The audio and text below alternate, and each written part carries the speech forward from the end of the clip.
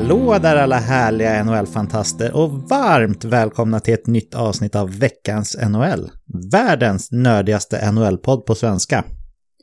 Vi fortsätter vår vardag som ser lite annorlunda ut vad den gjorde för en månad sedan. Bland annat så får vi ju klara oss utan NHL tyvärr. Trots det så kör vi vidare här på veckans NHL och pratar om lite saker som vi vanligtvis inte hinner med under en intensiv säsongsavslutning. Och vi är återigen full manstyrka, så jag börjar med att välkomna David Kvicklund. Hallå där David! Hej Patrik! Hur mår du och hur har du haft det den här veckan som har gått? Jag mår bra. Jag är kvar i Leksand här i Dalamiljön, så att livet går sin gilla gång trots coronautbrott och pandemipanik utanför fönstret. Det känns som att här är det liksom, man är som en fin kuvös på något vis. För det, här på landsbygden så märker man inte så stor skillnad. Det är klart det blir ännu mer dystopiskt i en storstad där allt är liksom nedstängt och nersläckt. Men här blir ju inte skillnaden lika påtaglig, så att det känns väldigt trevligt att vara naturnära just nu. Ja, men det passar ju bra också, för ute i naturen kan man ju alltid vara, oavsett hur mycket pandemi som än sprids, eller hur? Ja, men exakt. Så det känns perfekt just nu. Ja, det är skönt att ha er på plats så att säga. Men ni mår bra? Ja, det är inga sjukdomsbesvär whatsoever, så att men det känns också bra, så att det känns som att nu har vi också liksom haft den här karantäntiden på något vis efter vi kom hem från Europa, så det känns som att därifrån har man inte dragit med sig något coronavirus, vad vi tror i alla fall. Så det känns gött. Ja, det låter skönt det. Även Olof Sylvén är med oss. Hallå där Olof. Hallå. Hur mår du och hur har din vecka sett ut här som vi hörde senast? Ja, alltså jag brukar ju säga vanligtvis att jag har haft en bra vecka, men det kommer jag inte säga den här veckan, för jag har faktiskt inte haft en bra vecka. Jag har haft en väldigt bra vecka, trots skuggan av corona här. Ja, det gör mig ju väldigt nyfiken på att höra vad det är för något exalterande du har att berätta då. Ja, men jag har väl två goda nyheter. Att för det första så har vi ju äntligen kommit till skott nu och köpt en lägenhet, jag och min flickvän Hilda, och det känns väldigt bra. Man tänkte lite grann så här att jag hade målat upp en bild framför mig att när man väl har köpt lägenhet, kommer det vara eufori och man kommer att liksom poppa bubbel och liksom det kommer att vara total glädje. Men det var nästan mer som en så här skön release, om ni förstår vad jag menar. Det var först dagen efter som man började känna de här riktiga glädjekänslorna komma. Var ni på visning på den här lägenheten efter inspelningen förra söndagen eller? Ja, det var vi nog faktiskt. Så att det gick lite tack vare veckans NHL kan man stretcha det till, va? Att ni kom in med rätt sinneslag och mådde bra och allt sånt där. Precis så var det nog. För det var ju lite stressigt där, kommer jag ihåg. Så vi fick ju skynda på inspelningen i slutet för att vi skulle hinna. Så att det var tur att vi hann göra det där. Och Kvicken fixade ju alla avsnittskort och texter och så här. Så det var, big up till er helt enkelt. Vill du avslöja var i Storstockholm som ni kommer bo? Ja, men det blev Örnsberg blir det. Det är ju ganska nära Gröndal och det är ett område som vi trivs ganska bra i. Det känns som att det mesta finns där. Det är nära tunnelbana, nära matvaruaffär. Du har jättefin miljö om man vill ut och springa eller gå en promenad eller om man vill bada eller göra någonting annat. Och hyfsat nära liksom centrala Stockholm också, så att vi är jättenöjda och vi har fått en lägenhet med jättefin utsikt också på 4:e våningen, så att det känns kanon. Så nu blir det inflyttning i slutet av maj här. Ja, stort grattis. Jag vet att ni har varit på jakt länge, så det känns skönt att ni har hittat det ni vill ha nu till slut. Det är kul. Absolut. Sen har jag också nu, efter över ett år här nu, har jag jobbat med mitt ljud. Jag har ju haft ganska varierande ljudkvalitet, men nu har jag äntligen hittat en lösning med min nya jobbdator här. Så det känns som att ljudet ska vara mycket bättre än det varit tidigare. Så att det känns också så här som en riktigt peppig grej liksom. Ja, förra veckan var det riktigt krispigt från din sida, Olof. Det var härligt att se, men vi har väl haft våra misstankar att det var din Apple-dator där som hade några år på nacken som var bekymret, eller hur? Ja, precis. Men nu är vi i hamn eller i mål, eller vad man ska säga. Ja, det är skönt att du har tillgång till en nyare och bättre dator helt enkelt. Så det har vi fått feedback på också, så det är kul då. Det är kul att höra där att det var så fint. Verkligen. Ja, vad säger ni killar? Ska vi köra vidare med lite hockey så här i andra fokustider, eller vad säger ni? Ja, men det gör vi tycker jag. Ja. Yes. Vi kör ju lite specialteman så här i karantäntider och dessa ska vi alldeles strax hoppa in på. Men först tänkte jag höra med killar om ni har några nya takes eller tankar kring hela situationen sett ur ett NHL-perspektiv som har liksom poppat upp era tankar under senaste veckan här. Om vi börjar med dig David, har du fått några nya tankar kring det här med NHL-situation framöver? Ja, först och främst så verkar det som att spelarna börjar bli väldigt uttråkade att döma av alla videos som kommer ut på NHLs sociala mediekonton och deras egna sociala mediekonton. Jag vet inte om ni ser alla så här train at home videos och sånt. Det känns som att ja, det är lite kul också, men det känns som att det är man är vad ska man säga? Man har inte så mycket att göra helt enkelt. Det är alldeles tydligt. Men om vi tittar på isen så känns det fortfarande som att NHL hoppas och tror tillsammans med NLPA att slutföra säsongen. Och nu hörde jag senast igår hade man en ny pressträff. Bill Daly sa väl att under juli-augusti så försöker man göra plats för lagen, att man ska bereda plats helt enkelt för att kunna slutföra säsongen på något vis då. Så att vi får väl se. Man lever fortfarande på hoppet känns det som, men ja, jag vet inte. Det känns ju märkligt, och hur i så fall säsongen skulle slutföras känns ju väldigt höjt upp i dunkel för att den skulle behöva förkortas på ett ganska kraftigt sätt för att hinna genomföras innan nästa säsong startar. Om man nu tänker starta den med 82 matcher säsong. Så att, nej, jag vet inte riktigt. Men det känns fortfarande som att man tror och hoppas på att fullföra säsongen på något vis i alla fall. Mm. Olof, vi ska väl inte gå in på politik här i veckans NHL direkt, men jag hörde ju Donald Trump uttrycka sig om att han ville att allting skulle vara up and running så att säga redan till påsk. Känns det lite naivt, eller tror du att det kan vara så att han öppnar upp alla begränsningar som finns nu redan om ett par veckor, Olof? Hur tänker du där? Ja, jag såg den rubriken, men jag har inte läst artikeln, så jag vet inte exakt vad som står i den. Och var det inte typ Aftonbladet det stod i eller någonting, så att, men det känns ju väldigt osannolikt att man skulle öppna upp kyrkor och så vidare till påsk. Det har jag väldigt svårt att se att det kommer att ske. Jag menar, det börjar ju verkligen få fart, coronaviruset i USA nu, så att nej, det kan vi nog vara helt säkra på att det kommer inte att ske. Mm. Ja, jag såg hans tal eller vad man ska säga där, och han uttryckte ju som så att det spelar ingen roll om det fortsätter, för vi kan inte offra landets ekonomi så här mycket och liksom fortsätta ha stängt, utan vi kommer öppna till påsk oavsett vad som händer. Men självbestämmande rätt har ju inte USAs president, även om det är en mäktig position såklart. Så jag har svårt att se att han kan få igenom det nu när det, som du säger Olof, verkligen har börjat spridas på bred front i USA. Jag tror att USA är det landet med flest smittade i hela världen nu till och med faktiskt. Så vad säger du om det uttalandet, David? Det känns väl inte helt sannolikt att det faktiskt kan bli så att USA kör på precis som vanligt om bara ett par veckor, va? Nej, det känns väldigt osannolikt. Så att jag tror, precis, nu är inte jag någon expert på det här, men det känns som att man går in i en fas där man kommer få fler och fler fall, så att han får nog äta upp det påståendet. Så det var det flera medicinska rådgivare, förstod jag, som avrådde honom från att göra så redan nu. Så att nej, det kommer han nog få ändra på det där. Ja, vi får se. Jag såg att Premier League har bland annat skjutit fram till att börja med 3 månader. Och OS är ju flyttat till, alltså sommar-OS, världens största idrottsevenemang, är ju flyttat till nästa år. Så ja, vi har ju varit inne på redan från första veckan med coronapandemi att vi inte kommer få se något mer NHL-spel den här säsongen. Nu är jag mer orolig för att nästa säsong kommer bli påverkad, för det känns inte 100% säker heller för mig. Men där har man ju i alla fall lite spelrum. Man kan ju säkert förhandla bort bye week, man skulle väl säkert kunna plocka bort All-Star-veckan och sådär, så att man kan börja säsongen i slutet av oktober eller kanske till och med fram till mitten av november och ändå hinna med sina 82 matcher plus slutspel då. Det är väl så mitt fokus går just nu i alla fall. Vad säger du om det, Olof?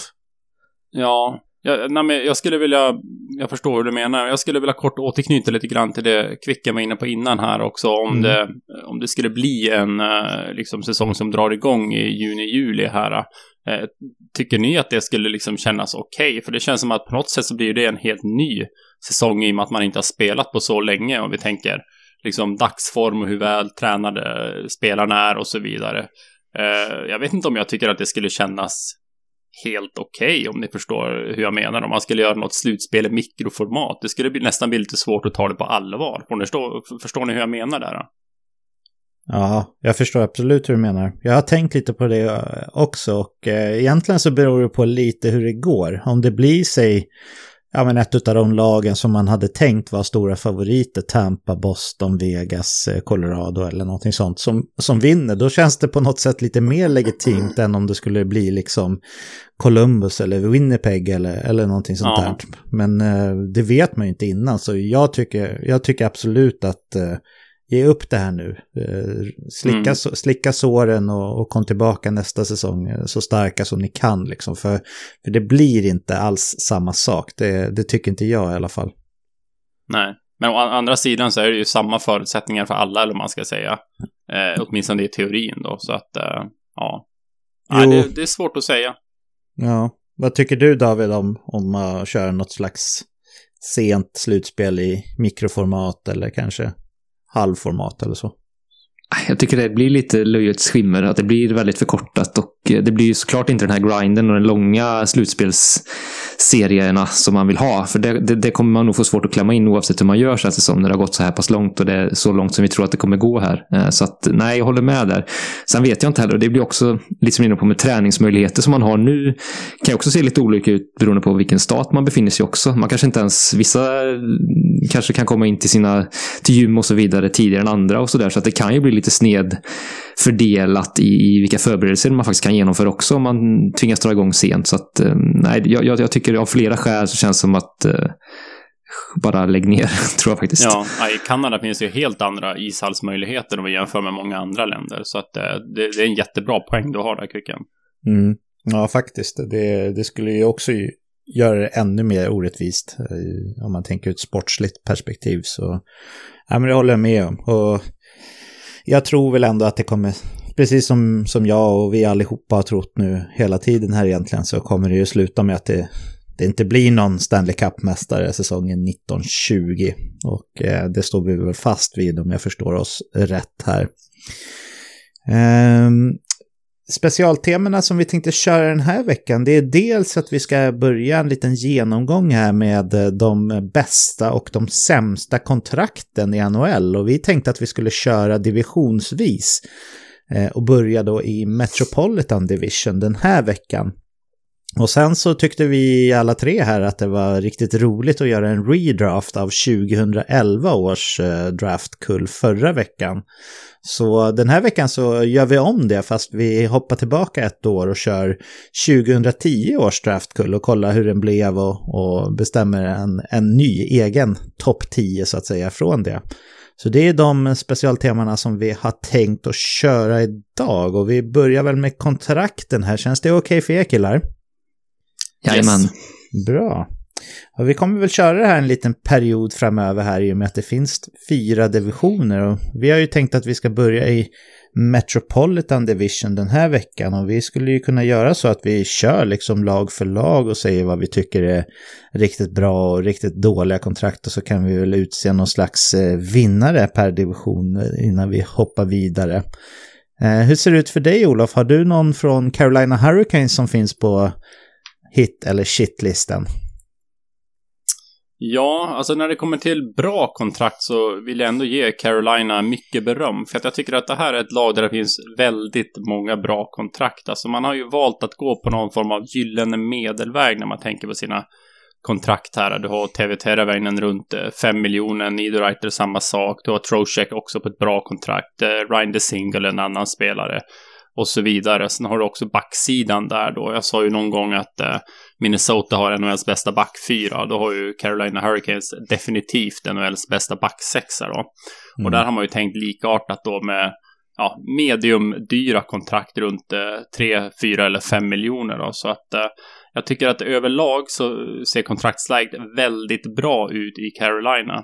Och inte bara för att jag tycker att man har en bra cap på många kontrakt, också det att man har bara 2 stycken klausuler på sina spelare, vilket gör att man får ett enormt handlingsutrymme här om det nu är så att man skulle vilja göra förändringar i truppen. Och Man har ju också en väldigt stark backsida då, och där har man ju så kallade trade chips som man skulle kunna använda då, helt enkelt. Så att överlag så är jag väldigt imponerad av kontraktsläget i Carolina, och jag tror att det här är ett lag som kommer att kunna tävla många år framöver. Mm. Vilka av de här kontrakten som du nämnde tycker du är bäst då, om man ser från Carolinas perspektiv? Ja, det är klart att Vincent Trocheck sitter ju på ett bra kontrakt här nu i 2 år till efter den här säsongen. Tyvärr är han ju UFA efter när det kontraktet går ut då. Det är väl kanske lite dåligt, men jag tycker det är 4,75 miljoner, så är det ett jättebra kontrakt. Mer har vi Teuvo Teravainen, såklart ett fantastiskt bra kontrakt på 5,4 miljoner då. Han är 25 år gammal och det är 4 år till efter den här säsongen då. Så att det är 2 kontrakt som jag vill ta upp. Mm. David, vill du lägga till någonting där? Nej, jag understryker Teravainen där, som man ju signade för något eller ett par år sedan där, till en väldigt bra capita, och han har ju kommit att utveckla sig till en ganska sen i sin start av sin NHL-karriär, men det känns som att nu har han ju verkligen tagit kliv i sin utveckling, såklart mycket tack vare Sebastian Ahos inträde i laget också, som man ofta har vid sin sida, men nu är han ju nära på en point per game-spelare, och att då ha honom uppbunden i många år till 5,4 miljoner är ju rätt fantastiskt, tycker jag faktiskt. Mm. Jag vill också lyfta fram Jacob Slavin här. Du var inne på det också, Olof, att man ligger rätt jämnt på sin backsida. Men att ha honom 5 år till här efter den här avbrutna säsongen till 5,3 miljoner capita, det är inget mindre än ett fynd med tanke på att han ju är en av ligans absolut bästa defensiva backar. Och han är ju inte helt oäven i offensiv zon heller, men när det kommer till defensiven så finns det i princip ingen bättre än honom i ligan, skulle jag vilja påstå här. Så ja, jag vill lyfta fram det som ett riktigt bra kontrakt från Carolina. Jag hittade väl inte direkt något kontrakt som jag kände så här, det där var inte bra. Visst, vi har ju Jordan Stahl här på 6 miljoner och 2 år till. Det är väl inget superkontrakt, men samtidigt så behöver man sådana här spelare som liksom är lite kulturbärare och lite äldre och kan leda laget med annat än bara sitt spel på isen, och där tror jag i alla fall att han fyller en ganska viktig position, och 6 miljoner är ju ingen katastrof för Jordan Stahl, det tycker jag inte. Olof, har du något kontrakt här som du tycker är dåligt i Carolina? Nej, utan jag instämmer i din analys där. Det är möjligtvis Stahls kontrakt då, så det är 3 år till efter den här säsongen. Ja, 3 till. Där. Men nej, det är som du säger också. Han är ju kapten, och de här typen av spelarna behövs, så 6 miljoner är absolut ingen katastrof. Så att i det här laget finns det inget jättedåligt kontrakt. Nej. Då landar vi väl i att ni vill lyfta fram främst Teuvo Teravainen och jag kanske främst Jacob Slavin här, men att vi allihopa tycker att de har väldigt bra situation i sitt lönetak överhuvudtaget. David, om jag säger Columbus Blue Jackets här, har du några exempel som du vill lyfta fram här då? Ja, lika så med Carolinas backsida så finns det ju 2 riktiga fyndkontrakt tycker jag på backsidan även här. Och det är ju Seth Jones och Zach Werenski, de 2 stjärnbackarna i laget som sitter på väldigt bra kontrakt, i alla fall ett par säsonger till då. Vi har ju Seth Jones som har 5,4 miljoner och Zach Werenski som har 5 miljoner till 2022. Så sen får vi se vad som händer därefter med deras kontraktsituationer. Zach Werenski har haft en väldigt fin säsong nu och varit väldigt målglad. Seth Jones är ju den bättre av de 2 skulle jag säga, såklart, framförallt tvåvägsmässigt, men har ju haft lite skadeproblem och sådär, men det är ju 2 jättebra kontrakt. Så sen även Oliver Björkstrand tycker jag ju, nu har han bara kontrakt nästa säsong också, men där har han 2,5 miljoner och den potential som han har visat så känns det som att just nu är ju det ett väldigt fint kontrakt, även om längden är ju såklart inte så lång, men det är väl 3 kontrakt som jag ser i laget som är bra. Sen har man ju lite andra kontrakt som är kanske lite mindre roliga då på andra sidan av spektrat, men det är 3 väldigt fina kontrakt tycker jag. Ja. Olof, vill du lägga till något på plussidan här, eller har du något exempel från minussidan på Columbus kontraktssituation som du vill lyfta? Ja, men just på plussidan där, Björkstrand-kontraktet är väldigt bra, och en fördel med det kontraktet är att han är RFA också, så att Columbus har ju rättigheterna till honom efter det här kontraktet går ut, så det är ett stort plus skulle jag vilja säga. Sen vill jag snabbt fråga dig också, Patrik, om du ska jämföra Werenski och Seth Jones-kontraktet här nu då. Werenski är 22 år. Han har efter den här säsongen 2 år till på kontraktet. Han är RFA. Och sen har vi Seth Jones, han är 25 och han har också 2 år kvar på det här kontraktet efter den här säsongen. Men han är UFA. Vilket kontrakt tycker du är liksom bäst för Columbus? Ja, det säger sig lite självt där ju med att Werenski fortfarande är under klubbkontroll här när kontraktet löper ut. Att det är ju ett bättre kontrakt för Columbus så sett. För att ha en Seth Jones som har möjligheten att gå ut på den öppna marknaden, då pratar vi ju... Vi börjar ju snacket på 10 miljoner i alla fall på 7 år på ett Seth Jones-kontrakt. Och där vet jag inte riktigt om Columbus är sugna att ta den vägen så att säga. Så det hade varit bra för deras sida att ha Seth Jones under team control även när hans kontrakt löper ut. Men han har ju skrivit ett kontrakt som gör att det tar honom till UFA och han kommer kunna bli en väldigt rik man. För det enda som jag ser skulle kunna hindra det är väl egentligen att hans skadeproblem fortsätter och kanske blir ännu värre framöver. För rent kvalitetsmässigt så är det en toppback i hela NHL och hela världen som vi pratar om här. Så ser jag på de två om man jämför dem mot varandra i alla fall. Hur tänker du, Kvicken? Jones väljer att skriva ett lite kortare kontrakt så han blir UFA efteråt. Tror du att det finns en möjlighet att Columbus kommer att skeppa iväg Jones som, säg nästa säsong eller nästa säsong?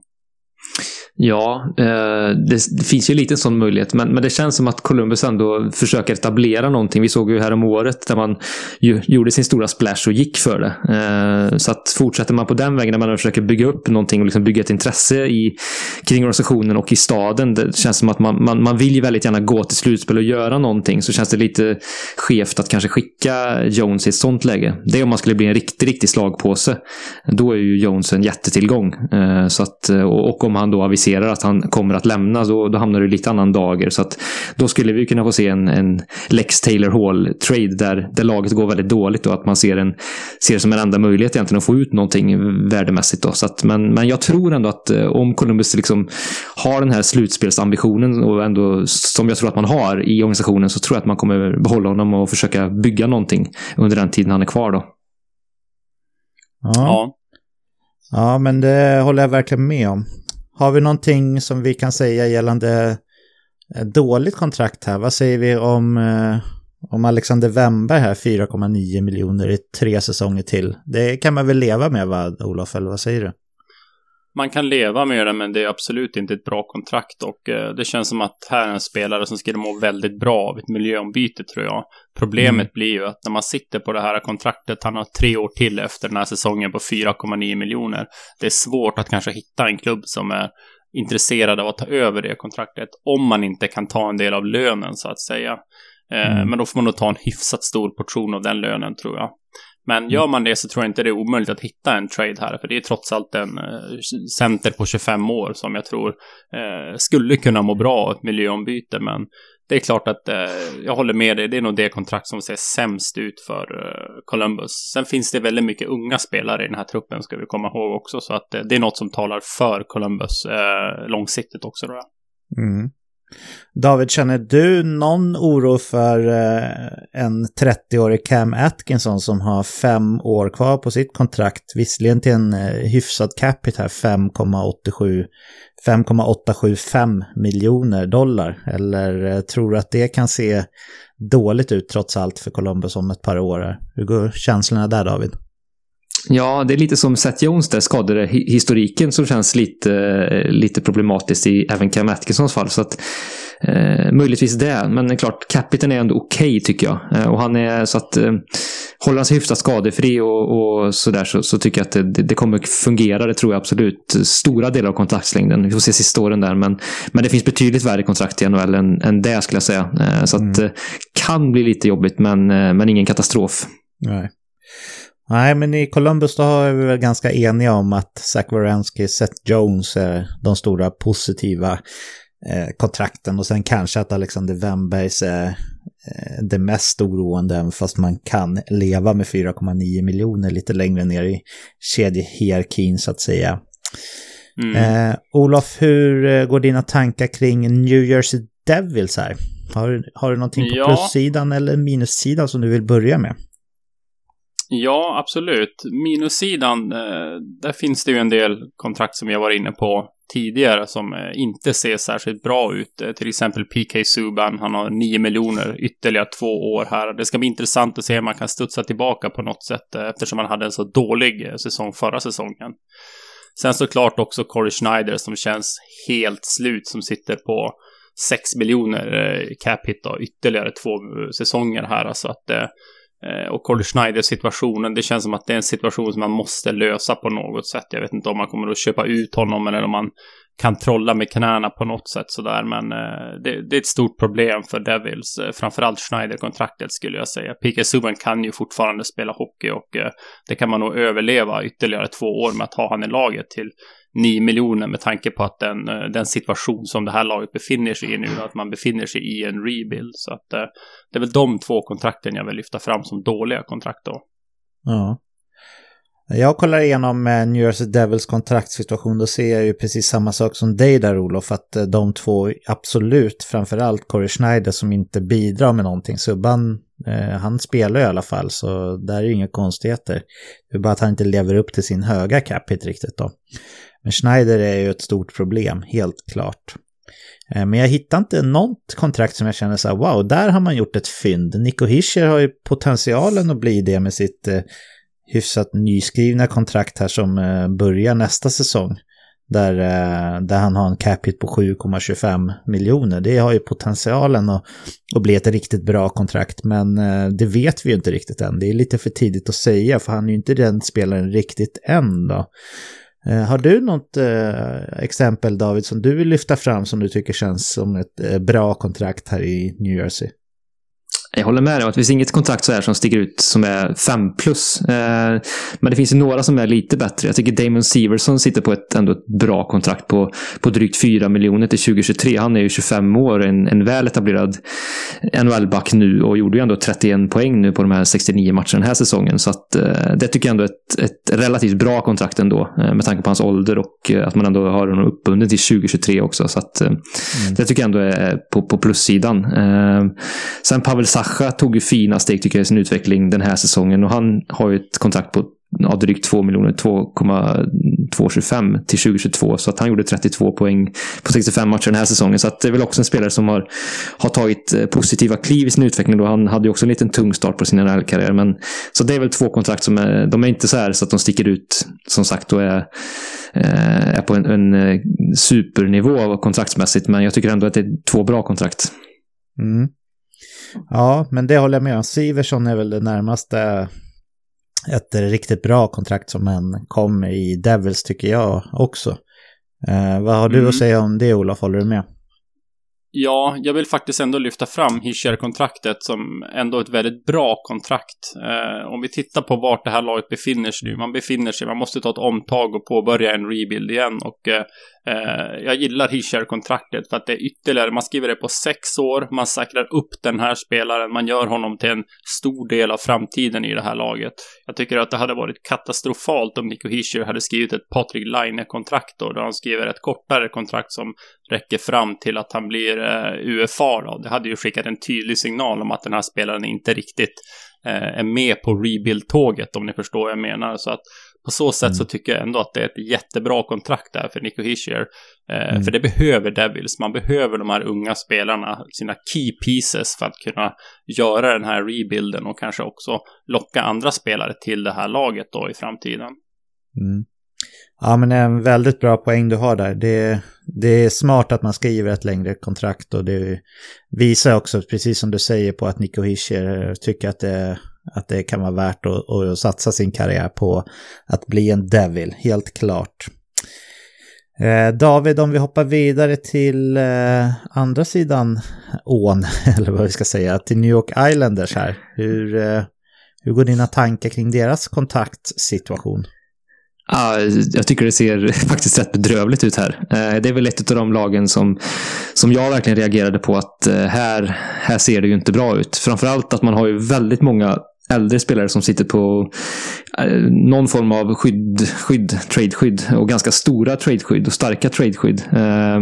Så att här tycker jag man sitter på jobbiga kontrakt på många spelare under många år framöver. Så att det finns Lou har en del att jobba med här och har ställt till det lite grann också tycker jag. Så att vi får se om han kan lösa vissa av de här kontrakten. Om vi börjar med Andrew Ladd så är det riktigt tungt och har varit det i flera år. Han har ju en no-trade-klausul. Sitter på 5,5 miljoner till 2023. Så att vi får se om, nu gick det lite rykten här inför trade deadline som vi kommer ihåg med kring Zach Parisi, att om man skulle kunna skifta där, då skulle man i så fall ta emot ett tungt kontrakt med en bättre spelare. Så att vi får se om man kan göra sig av med Andrew Ladd på något vis. Men det känns tungt. Sen även Anders Lee tycker jag det kontrakt man skrev med honom tycker jag var alldeles för långt och lite för hög capita också faktiskt. Visst, han verkar vara en ledare och har ju C1 på bröstet, men 7 miljoner i så många år som till säsongen 2025-26 känns tungt med tanke på den spelartypen han är. Så att han har också ett no trade klausul i sitt kontrakt, så att framförallt att man har så många spelare som inte går att flytta på självmant så att säga. Det känns tungt för det här laget, och att de är i en ganska jobbig ålder. Anders Lee är ju 29 år nu, så att det finns flera spelare till, så att ni kan säkert fylla på med andra spelare ni tänker på också. Ja, det kan vi nog absolut göra. Först tänkte jag höra med dig, Olof, hur ser du på situationen i Islanders här framöver med tanke på deras lönestruktur? Man kan ju på något sätt så här göra någon form av jämförelse mellan hur man väljer att bygga laget här med Carolina Hurricanes, med ganska många skillnader ändå. Man väljer ju på något sätt så här mediumkontrakt. Skillnaden mellan Carolina Hurricanes är att man har mycket sämre spelare, mycket sämre spelare på de här kontrakten.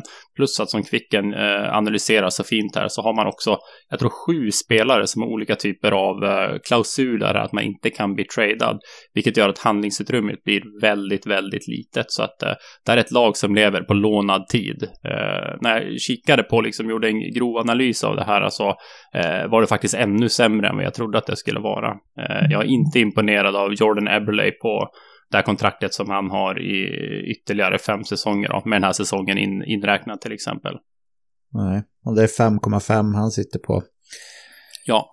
Nej, det är precis som ni säger. Det känns som att New York Islanders är ett av de lagen som sitter mest i skiten när det kommer till lönetagssituationen här framöver.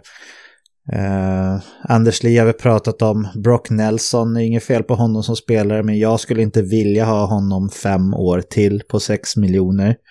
Jag skulle inte vilja ha Eberle, precis som du sa, Olof. Jag skulle inte vilja ha Ladd, självklart inte, 3 år till på 5,5 miljoner. Jag hade inte ens velat haft Josh Bailey, som ju också är en helt okej spelare, 4 år till på 5 miljoner.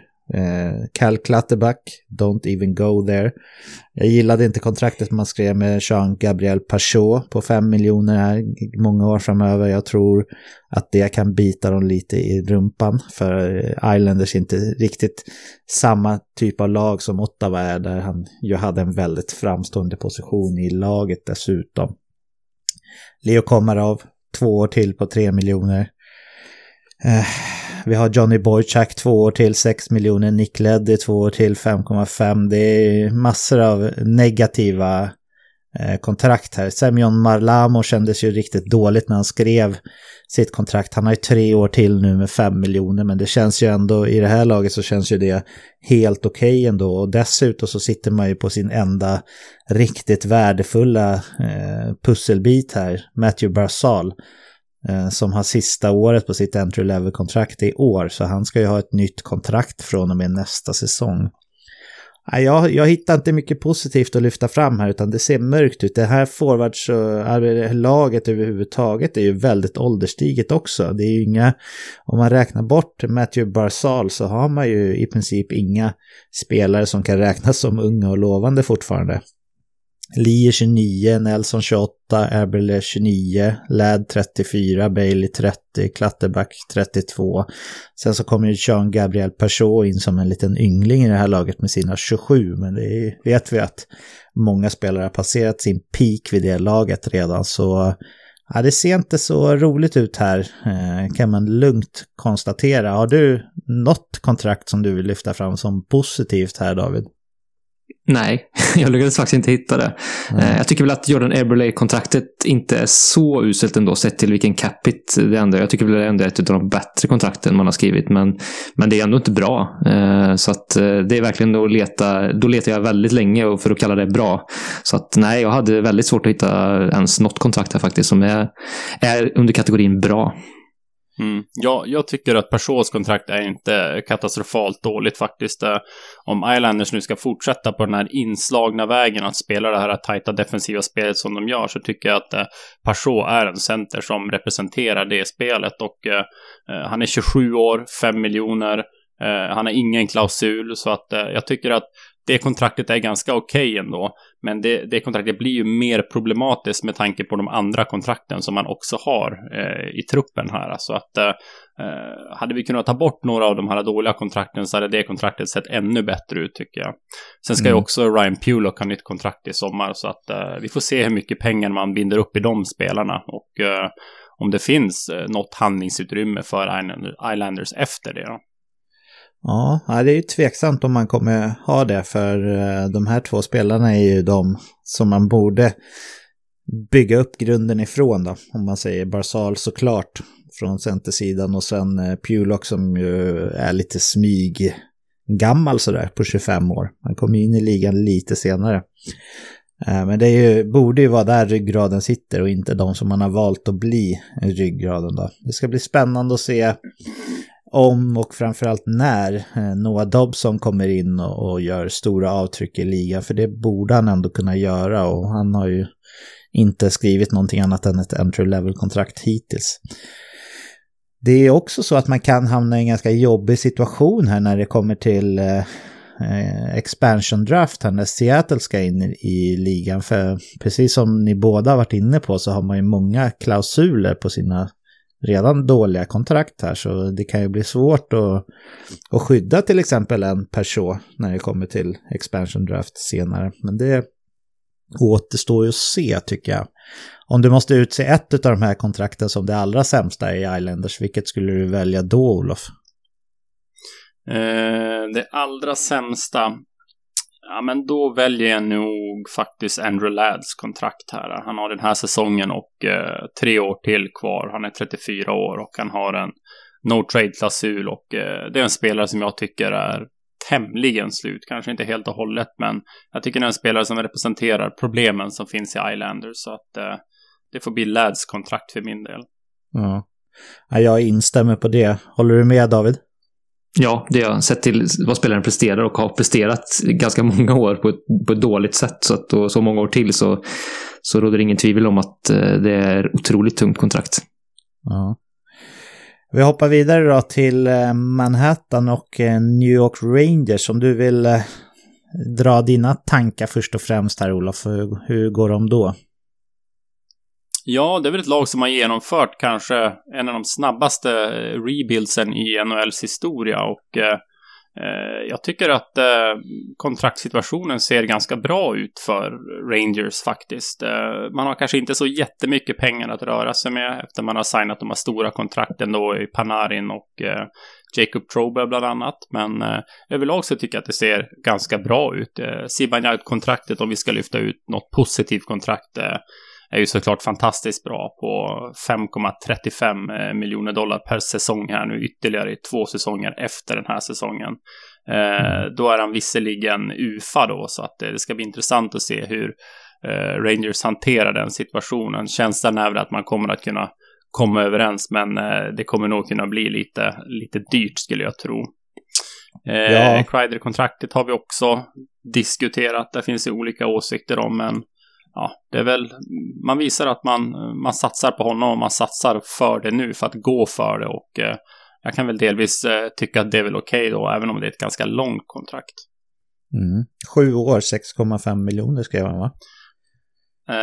Ja, 6 år var det. 6 år. Ja. Okej. Jag fick för mig att det var 7, men det är ju ganska långt oavsett. Hur går dina tankar då, David? Håller du med Olof här? Jo, men det gör. Zibanejad-kontraktet är ju lysande och sticker ut, helt klart. Sen är det också värdefullt för Rangers i den situationen man är, att man har fått in en Adam Fox som faktiskt kan bidra på rookie-kontrakt.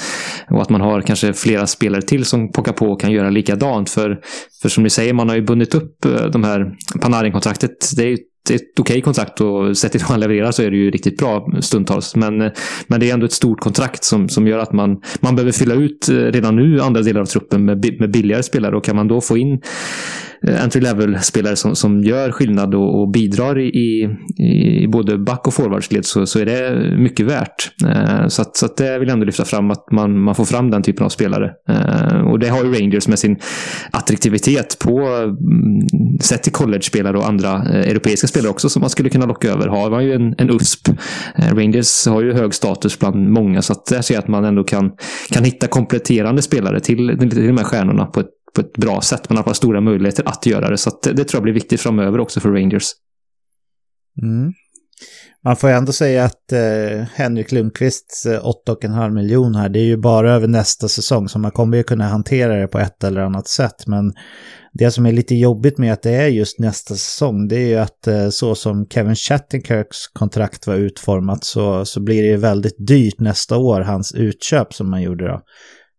Det kommer ju belasta deras cap hit med över 6 miljoner nästa år, och då har man ju kvar Henke på 8,5 fortfarande, så det kan bli lite svårt för Rangers att sy ihop det här nästa säsong. Dels har man ju Ryan Strome som är RFA fortfarande faktiskt, som ska skriva ett nytt kontrakt, och det behöver kanske inte bli mycket dyrare än de 3,1 som man hade innan, men han har ju haft en väldigt fin säsong här rent produktionsmässigt med Artemi Panarin vid sin sida. Så det kan bli dyrare än vad man vill där. Och sen så framförallt har vi ju Tony DeAngelo som har haft någon slags... jag vågar nästan sticka ut hakan och säga att han har haft sitt career year här redan som 24-åring i Rangers den gångna säsongen. Men han har ju i alla fall ganska bra leverage för att skriva ett dyrt och fint kontrakt. Och även Alexander Georgiev ska ha ett nytt kontrakt här. Så det kan bli lite tufft för dem just nästa säsong. Finns det något kontrakt, David, som du ser som dåligt här? Mark Stahl har ju 1 år kvar. Det är ju inte så mycket att göra åt saker så att säga, med 5,7 miljoner. Och Brandon Smith har också 1 år kvar med 4,35 miljoner. Men hur känns det där på minussidan, David? Nej, jag håller med. Det är väl de två. Det är skönt för Rangers att dels att Henke-kontraktet försvinner efter nästa säsong, om det nu inte försvinner från laget tidigare, det får vi se då. Men även då Stahl och Brandon Smith, för det kommer ju skapa lite större handlingsutrymme för bortom den säsongen. Så att jag håller med dig, Patrik, i den spaningen, att det är framförallt nu man sitter lite i skiten med tanke på de kontrakten man ska signa och de här andra lite tyngre kontrakten som man gärna kanske hade sett i en annan klubb då. Så att bortom det så tror jag ändå det kan se lite, man har lite större svängrum på lönetakssidan då. Ja, jag menar om vi spolar fram till säsongen 21-22, då man slipper inte Kevin Shattenkirks utköp, men då kommer den belasta lönetaket med bara 1,4 miljoner lite drygt istället för 6 miljoner som det gör nästa år. Men då har man ju inte kvar Henkes kontrakt, 8,5 miljoner. Man har inte kvar Mark Stahl och Brandon Smith som tillsammans tjänar 10 miljoner. Och sen så går Pavel Bushnevits kontrakt ut, men där ska väl han ha ett nytt som säkert kommer vara ganska fint också. Så om man tar sig igenom nästa säsong på ett schysst sätt så sitter man riktigt bra till i alla fall. Vad säger du, Olof? Det ser ganska ljust ut för Rangers om man tar sig igenom säsongen 2021, eller hur? Ja, absolut. Och jag tycker att Rangers är det lag i NHL som har intressantast cap-situation. Det känns som att det kan hända väldigt mycket där. Och som ni har varit inne på så finns det många spelare som det är lite osäkert vad kommer att hända. Hur gör man med Ryan Strome? Hur gör man med Brendan Lemieux? Ett annat namn som jag tror att man är intresserad av att ta kvar. Han kommer nog inte att generera något jättekontrakt och så vidare. Och DeAngelo är annan jätteintressant spelare och så. Så att nej, det är det lag i NHL som har definitivt mest intressant cap-situation tycker jag. Och det känns som att de kommer att hitta något sätt att lösa det här. Men det finns ju ett pris som det här laget får betala också. Jag tänker på traden där med Brady Shea där man hivar iväg honom till Carolina. Och jag vet, hur ser ni på den traden? Jag tycker att det är en väldigt bra trade för Carolina. Vad är eran take på den traden? Nej, men jag förstår ändå den traden ur Rangers synvinkel. Brady Shea, med tanke på, jag tänker på Tony DeAngelos framfart på backsidan, så känns det som att man nog satsar på honom här och ser ju att man behöver belöna honom med ett större kontrakt. Och Brady Shea, visst han är en bra ålder, men han har nog inte tagit de här stora kliven i sin utveckling. Kanske varit lite av en besvikelse den här säsongen, även förra säsongen tycker jag. Så att jag trodde vi skulle få se mer och bättre av honom ändå. Så att jag tycker ändå att med tanke på den situationen Rangers befinner sig i, som vi varit inne på nu inför kommande säsong, så tycker jag ändå att det fanns någon form av substans eller så att säga som motiverade den traden. Så att jag är inte riktigt lika negativ till den traden från Rangers sida då, med tanke på just den situation man har i truppen och de kontrakt man ska signa. Så att jag tycker ändå att det var rimligt någonstans. Som sagt, tjej över 5 miljoner. Jag vet inte riktigt. Han är en bra back, men jag vet inte om jag skulle säga att det är toppenkontrakt för honom ändå. Alltså, jag förstår hur du menar med att det är logiskt för Rangers att trada honom, men min poäng är att när man hamnar i sådana situationer så kan man bli tvungen att liksom göra sig av med spelare, och jag tycker ändå att ett första val för Brady Shea tycker jag var ganska billigt faktiskt, och jag tror att det här är en spelare i en ny miljö, och så kommer han att kunna leverera på ett bättre sätt, och han är trots allt 26 år och han har ett helt okej kontrakt. Jag ser att det här är en spelare som man ska kunna använda i en eventuell trade framöver också, så att jag är väl inte riktigt lika låg på Shea där då, men vi får se. Jag har eller jag skulle kunna sträcka mig till 3 intressanta frågor här. Kan vi börja med att ställa dig en fråga, David, och sen så får vi se vad som blir av de andra 2. Men om du får gissa här, hur kommer Tony DeAngelos kontrakt se ut? Det är väl ganska givet i alla fall från Rangers sida att man vill ha ett broavtal här med tanke på situationen nästa år, och att man har så liten sample size som honom som en av ligans 5 mest produktiva backar, eller vad tror du? Ja, det vill man ju absolut ha. Det tror jag, för att det är svårt att veta med Angelo riktigt vart han står. Det känns ju som att det var en riktig genombrottssäsong, så att här skulle man vilja se mer. Känns som man också haft lite så här off-ice-problem. Nu vet jag inte hur situationen är där, men det kanske han har kommit till rätta med. Men det känns ju kanske inte som en spelare att hålla i handen riktigt långsiktigt, tror jag. Så att där, från Rangers sida så tror jag det skulle vara bra att man kan hitta en brokontraktslösning. Sen är frågan vad man skulle behöva betala honom.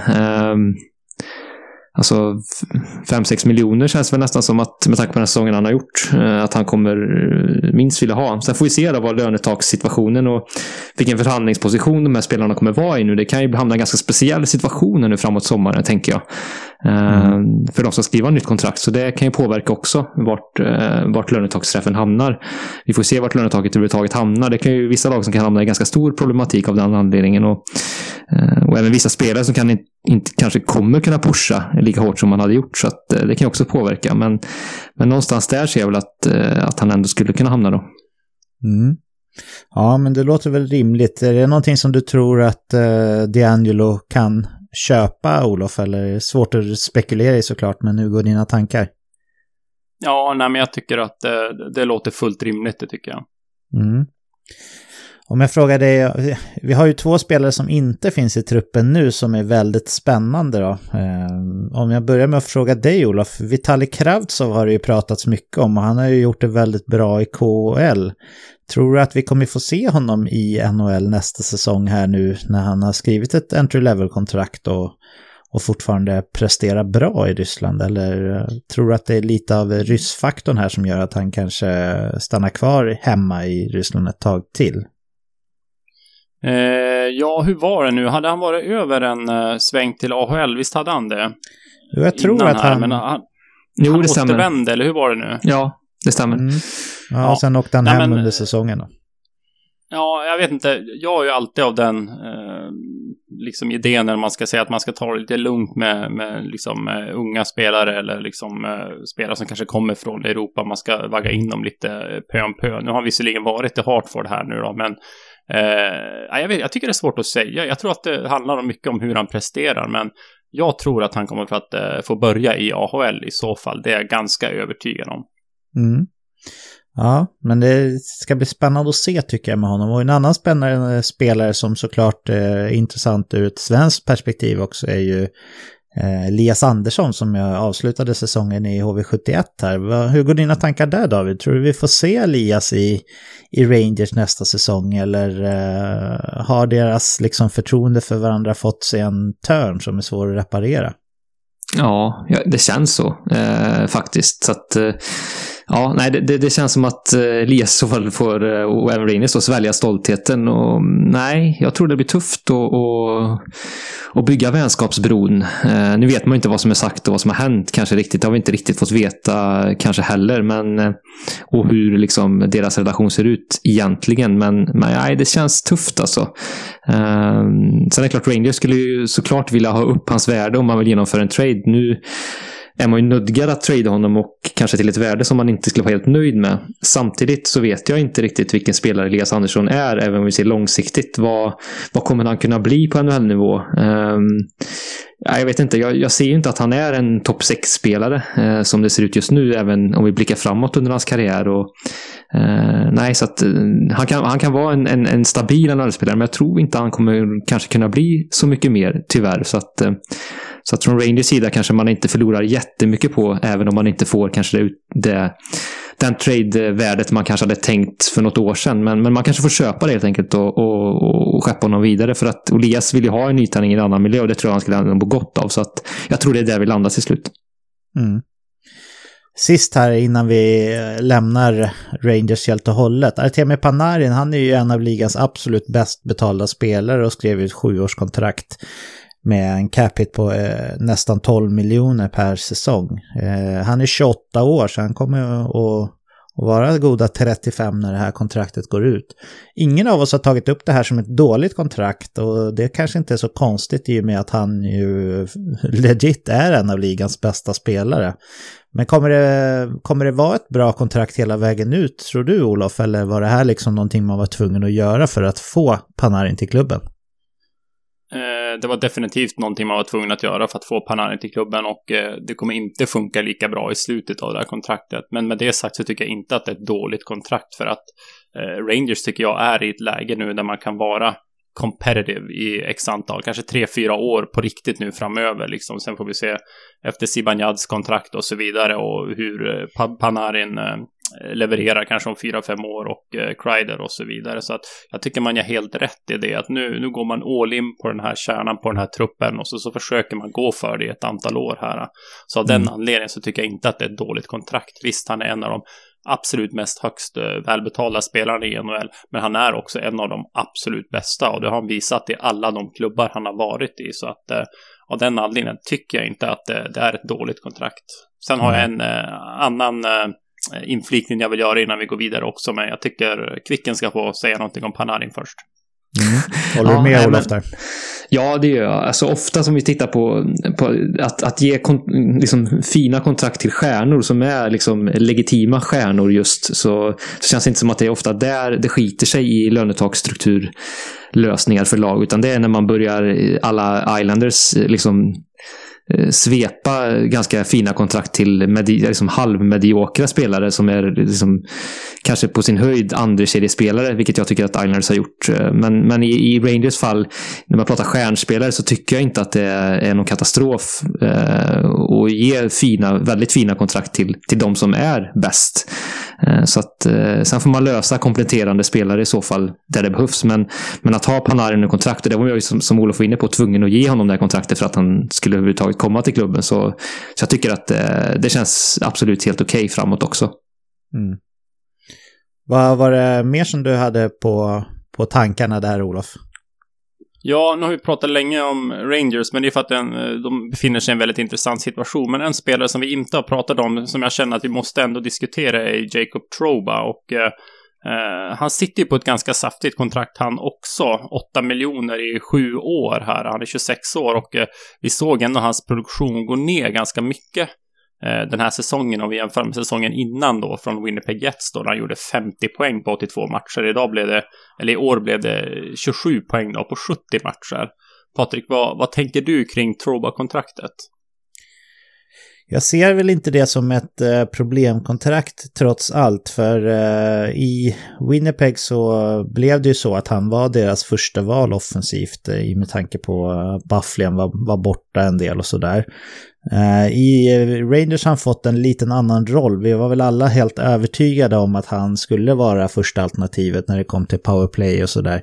Men sen så har ju Tony DeAngelo liksom haft någon slags osannolik säsong här som har gjort att han ju faktiskt inte gick och peta ifrån powerplay. Och sen så vet ju ni att jag är otroligt hög på Adam Fox och se honom som lagets klarast lysande stjärna när det kommer till offensiv produktion från backplats. Så Rangers har inte riktigt möjligheten att använda honom lika offensivt som Winnipeg gjorde sista året där. Så jag ser väl att det här är en spelare som, jag nämnde ju tidigare att jag tyckte att Jacob Slavin satt på Carolinas bästa kontrakt, och jag tycker att man kan, på sätt och vis så kan man jämföra de här kontrakten lite grann med varandra, för Jacob Trouba har ett mer household name, eller vad man ska säga, att hans namn är lite mer känt, så jag förstår att hans kontrakt är högre. Men jag tycker att han är en spelare som är väldigt nyttig att ha på isen även fast han inte producerar mycket poäng. Så jag tycker inte att det här är ett dåligt kontrakt, men det är ju inte ett av Rangers bästa kontrakt om man säger så.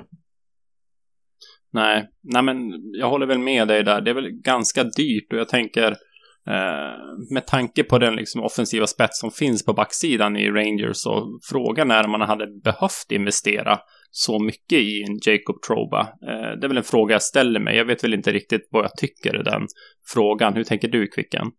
Nej, med fast i hand kanske inte. Jag tror inte att man såg den utvecklingen kanske från Tony DeAngelo offensivt och hans offensiva explosion. Och Adam Fox kanske man var lite osäker på också. Så att där och då så fanns det, tycker jag, en rimlighet i det. Rangers backsida var ju och har varit svajig, så att få in ett ankare i Trouba kändes då väldigt rimligt, och då kändes det också rimligt att man betalade ganska dyrt för det. Sen som sagt är det flera spelare som har tagit kanske lite oväntat stora kliv snabbt, och då har han blivit lite, jag ska inte säga överflödig, men det har känts, nu i efterhand känns det ju lite väl påkostat kanske. Och också sett i den prestationen han gjorde. Jag tycker inte han gjorde... Jag hade trott mer om Trouba, trots allt. Även om vi bortser från hans offensiva produktion. Det känns som att han har haft lite... Jag ska inte säga akklimatiseringsproblem, men jag tror han kommer nog se bättre ut, tror jag. I alla fall om vi tittar nästa säsong. Jag tror han kommer spela bättre. Och vara sig ännu mer värd det här kontraktet som nu känns... Jag ska inte säga ett frågetecken, men lite högt då. Så jag tror att det kommer se bättre ut på något år eller 2 här ändå. Ja, jag håller med, och jag tycker också att Rangers gör ju helt rätt i, som de gjorde under den här gångna säsongen, eller under den här säsongen, att har du spelare som tar steg framåt, som till exempel DeAngelo, det är ju helt rätt att låta dem få ta den platsen också och liksom höja sitt värde, eller man ska säga. Och liksom utvecklas så mycket som möjligt. I Trouba är man nog ganska säker i vad man har, så att låta han ta ett steg tillbaka den här säsongen medan de här unga backarna har fått ta för sig på allvar, det tror jag har varit väldigt smart av Rangers, med tanke på att de ändå befinner sig i någon form av omstrukturering av laget, och man vill ändå att de här unga backarna ska ta för sig och liksom kunna producera mer och mer. Sen ska vi också tillägga att Trouba har ju ingen klausul i sitt kontrakt, vilket är intressant i sammanhanget. Ja, det är faktiskt. Det blev långt om New York Rangers där, men det är ett lag som berör, och de är ju en väldigt intressant situation också såklart. Och nästa lag som vi ska gå in på här, det är Philadelphia Flyers, och jag tänkte faktiskt att vi väntar med Olofs syn på Flyers till sist här, så kan väl du, David, få börja med att berätta hur du ser på Flyers lönetaksituation och vilka kontrakt som är bra respektive dåliga här. Ja, om vi börjar på pluskontot så efter den otroligt fina säsong Travis Konechny hade nu så tycker jag att det kontraktet ser ju otroligt bra ut framåt. Han är uppbunden till 2025 nu och hade ju nästan en point per game-säsong med 61 poäng på 66 matcher. Har 5,5 miljoner i lön, så att det ser ju väldigt bra ut. även att man har Ivan Provorov som ju också har visat sig vara the real deal på backsidan och fått väldigt stor förtroende med all rätt av coach Vigneault, så känns ju han som en jättefint att man har honom också uppbunden och en jättebra ålder också, liksom Konechny då. Konechny är 23 år. Så att de 2 kontrakten är väl de 2 som sticker ut för mig som känns väldigt bra, och 2 spelare att framförallt Provorov att bygga kring framåt. Så att det känns väldigt bra, med tanke också på att det finns lite andra ålderstigna spelare som kanske sitter på lite tyngre kontrakt, och tycker att de här 2 väger upp lite grann mot det då. Provorov har 6,75 miljoner där, lika långt som Konechny har sitt kontrakt då, så det håller jag med om. Det är en riktigt bra ung duo som man kan bygga vidare på. Sen har man ju alltid pratat om om Sean Couturiers kontrakt som ett av ligans absolut bästa. Han har ju fortfarande 2 år kvar här på 4,33 miljoner dollar, så det är ju fortfarande, tycker jag, ett av ligans absolut bästa kontrakt man sitter på där, och det är 2 fina goda år som man har kvar på det här. Så ska man välja ett kontrakt så skulle jag nog ändå säga Couturier som det bästa i Flyers. Men sen så tror jag väldigt hårt på att Travis Konechny och Ivan Provorov är 2 guldklimpar att sitta på också. Jag blir väl lite mer oroad över Jakub Voracek, 4 år kvar med 8,25 miljoner i cap hit. Och sen så har vi ju alltid sen det skrevs i alla fall, har vi varit lite tveksamma till Kevin Hayes dryga 7 miljoner i cap hit också, som det är 6 år kvar på efter den här säsongen. Hur ser du på de minussidorna där? Kan man till och med räkna in Shane Gostisbehere på minussidan som har 3 år kvar med 4,5 miljoner? Hans karriärkurva har ju inte riktigt sett ut så som man räknade med för något år sedan. Vad säger du, David? Nej, men visst, det finns ju en osäkerhet, särskilt med de andra backnamnen som dels pockar på bakifrån. Vi har ju flera unga backar som känns som att man har tagit kliv. Travis Sanheim inte minst, och Provorov också som tar stora roller, och Gostisbehere har hamnat i frysboxen, så att, och inte fått en utveckling heller som man kanske trodde för något år sedan här. Så att det kontraktet som jag trodde skulle se riktigt bra ut känns ju nu som ett frågetecken, vilket känns konstigt. Sen är ju han fortfarande en ung ålder, så att mycket kan hända där. Så att, men ja, i Philadelphias dress känns det just nu lite oskrivet vilken roll han kan tänkas få framåt. Så att ur den aspekten känns det lite högt då. Vad tror vi om Voracek då? 4 år till på 8,25 miljoner. Han är 30 nu, så han kommer inte vara lastgammal när det här kontraktet löper ut, och han bidrar ju fortfarande en del, framförallt i powerplay. Hur ser du på det? Ja, det kommer nog bli lite tungt. Det kommer bli tungt helt enkelt sista åren där. Så att ja, det är inget toppenkontrakt. Det är väl ett av de centern då, skulle jag säga, i Philadelphia. Sen är han ju som sagt fortfarande en bra spelare ändå. Han bidrar fortfarande, så att det är inget katastrofkontrakt, det är det inte. Men framförallt de 2 sista åren där känns ju lite, jag ska inte säga obehagliga, men det känns lite frågetecken vilken status han är i då, med tanke på att han redan har börjat falla, framförallt i 5-mot-5-produktion en del då, så att då får vi se hur det kontraktet ser ut. Det kan bli lite tungt då. Ja, det är ömsom vin, ömsom vatten när man tittar på Philadelphias kontraktssituation här framöver, kan man lugnt konstatera. Och vi släpper väl in Olof i diskussionen här också då, som ju faktiskt har Philadelphia som sitt favoritlag. Hur ser du på det här som jag och David pratade om? Alltså efter draften 2015 då var det ju mycket snack om att det kan vara den här draften som gör att Philadelphia blir ett lag igen som man kan räkna med, och det var ju den draften när man tog Provorov och Travis Konechny, och så har det ju verkligen blivit. Det har kanske tagit lite längre för Travis Konechny att komma upp i nivå, men i år har han ju verkligen visat vilken otroligt skicklig spelare han är också. Han fick ju också spela All-Star-matchen där, och Provorov är ju tryggheten själv, så att det är en jättefin analys som ni gör där. När det kommer till Ghosts kontrakt så tycker jag inte att det är ett dåligt kontrakt. Han gjorde 65 poäng för några år sedan här, men jag tror att de siffrorna var nog lite kryddade, och jag vet inte Jag tror inte att Gostisbehere är den spelaren som kanske man kan förvänta sig göra 60-65 poäng. Gör han 40-45, kanske uppemot 50 poäng, så ska man nog vara väldigt nöjd. Men jag tycker ändå inte att det kontraktet är dåligt, för att det som du säger, David, det är fortfarande en ung back, en offensiv back. Det är ett ganska billigt kontrakt på ytterligare 3 säsonger efter den här säsongen. Det är ett kontrakt som jag ser är väldigt tradebart. Kanske till och med att man skulle kunna hitta någon affär med Carolina Hurricanes här nu då. Vi vet ju att Dougie Hamiltons kontrakt går ut 1 år efter den här säsongen, beroende på hur det blir med honom. Det är en möjlig lösning som jag ser det då. Sen dåliga kontrakt, det är ju precis som ni är inne på, Voraceks kontrakt här på 8,25 ytterligare 4 säsonger efter den här säsongen. Det intressanta med det kontraktet tycker jag, det blir hur kommer Philadelphia att agera i expansionsdraften här nu. Om man ska skydda 7 forwards, måste man skydda Claude Giroux och Kevin Hayes, eftersom de har no move-klausuler. Man kommer garanterat att skydda Travis Konechny, man kommer att skydda Sean Couturier också. Man kommer att skydda Patrick Nolan, Oskar Lindblom och sannolikt kanske då JVR eller Jacob Voracek. Frågan är hur man tänker där då. Patrik, hade du skyddat JVR eller Jacob Voracek?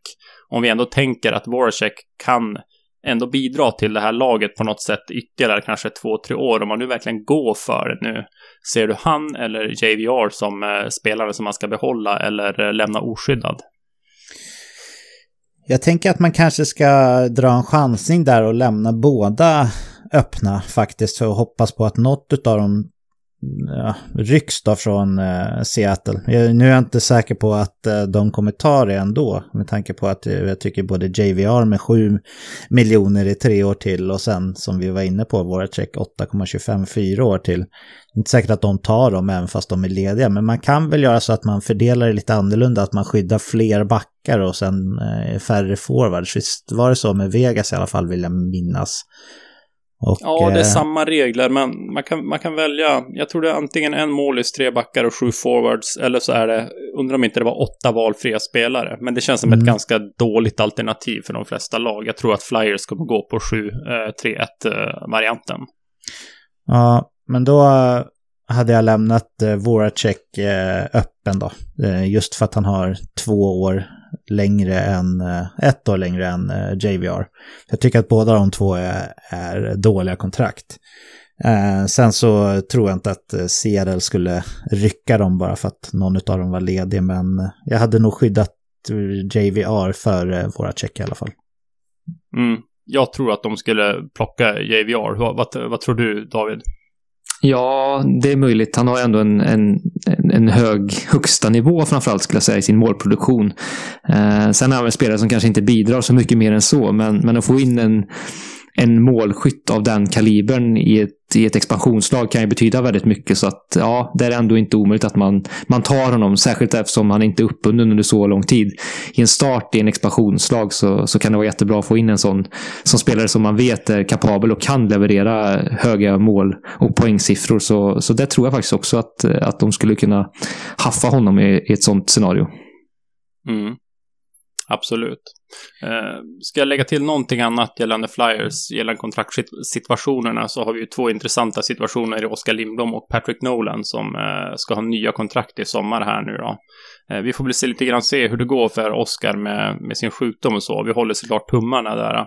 Men Patrick Nolan, Patrik, där luktar det väl någon form av brokontrakt, eller vad tänker du?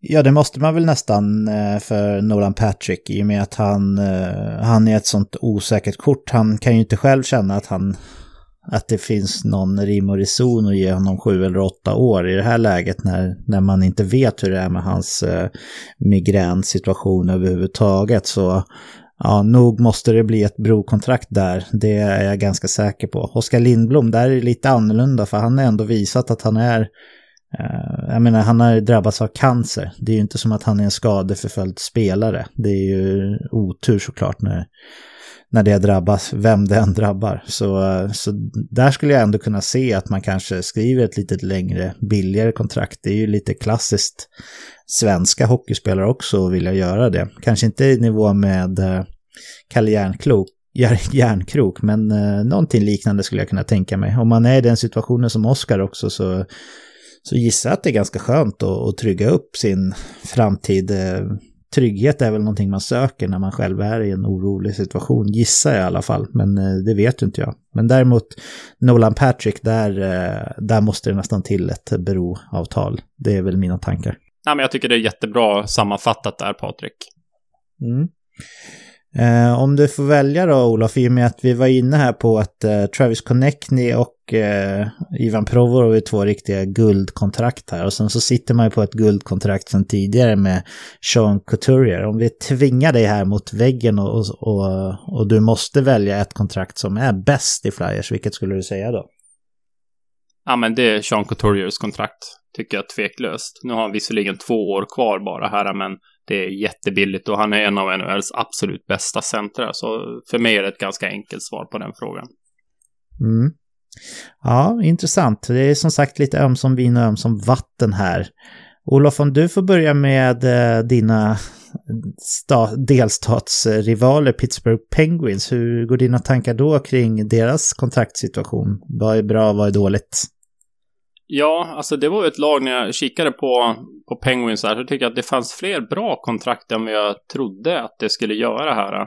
Jag gillar Brian Dumoulin's kontrakt, jag gillar Jake Guentzels kontrakt, jag gillar situationen man har här med Matt Murray och Tristan Jarry då. Jake Guentzel, om vi börjar där då, han har 6 miljoner då i ytterligare 4 år efter den här säsongen, och han är 25 år, och det tycker jag är ett fantastiskt bra kontrakt för en sån typ av spelare som har en väldigt viktig roll i Penguins då, så att det kontraktet gillar jag jättemycket.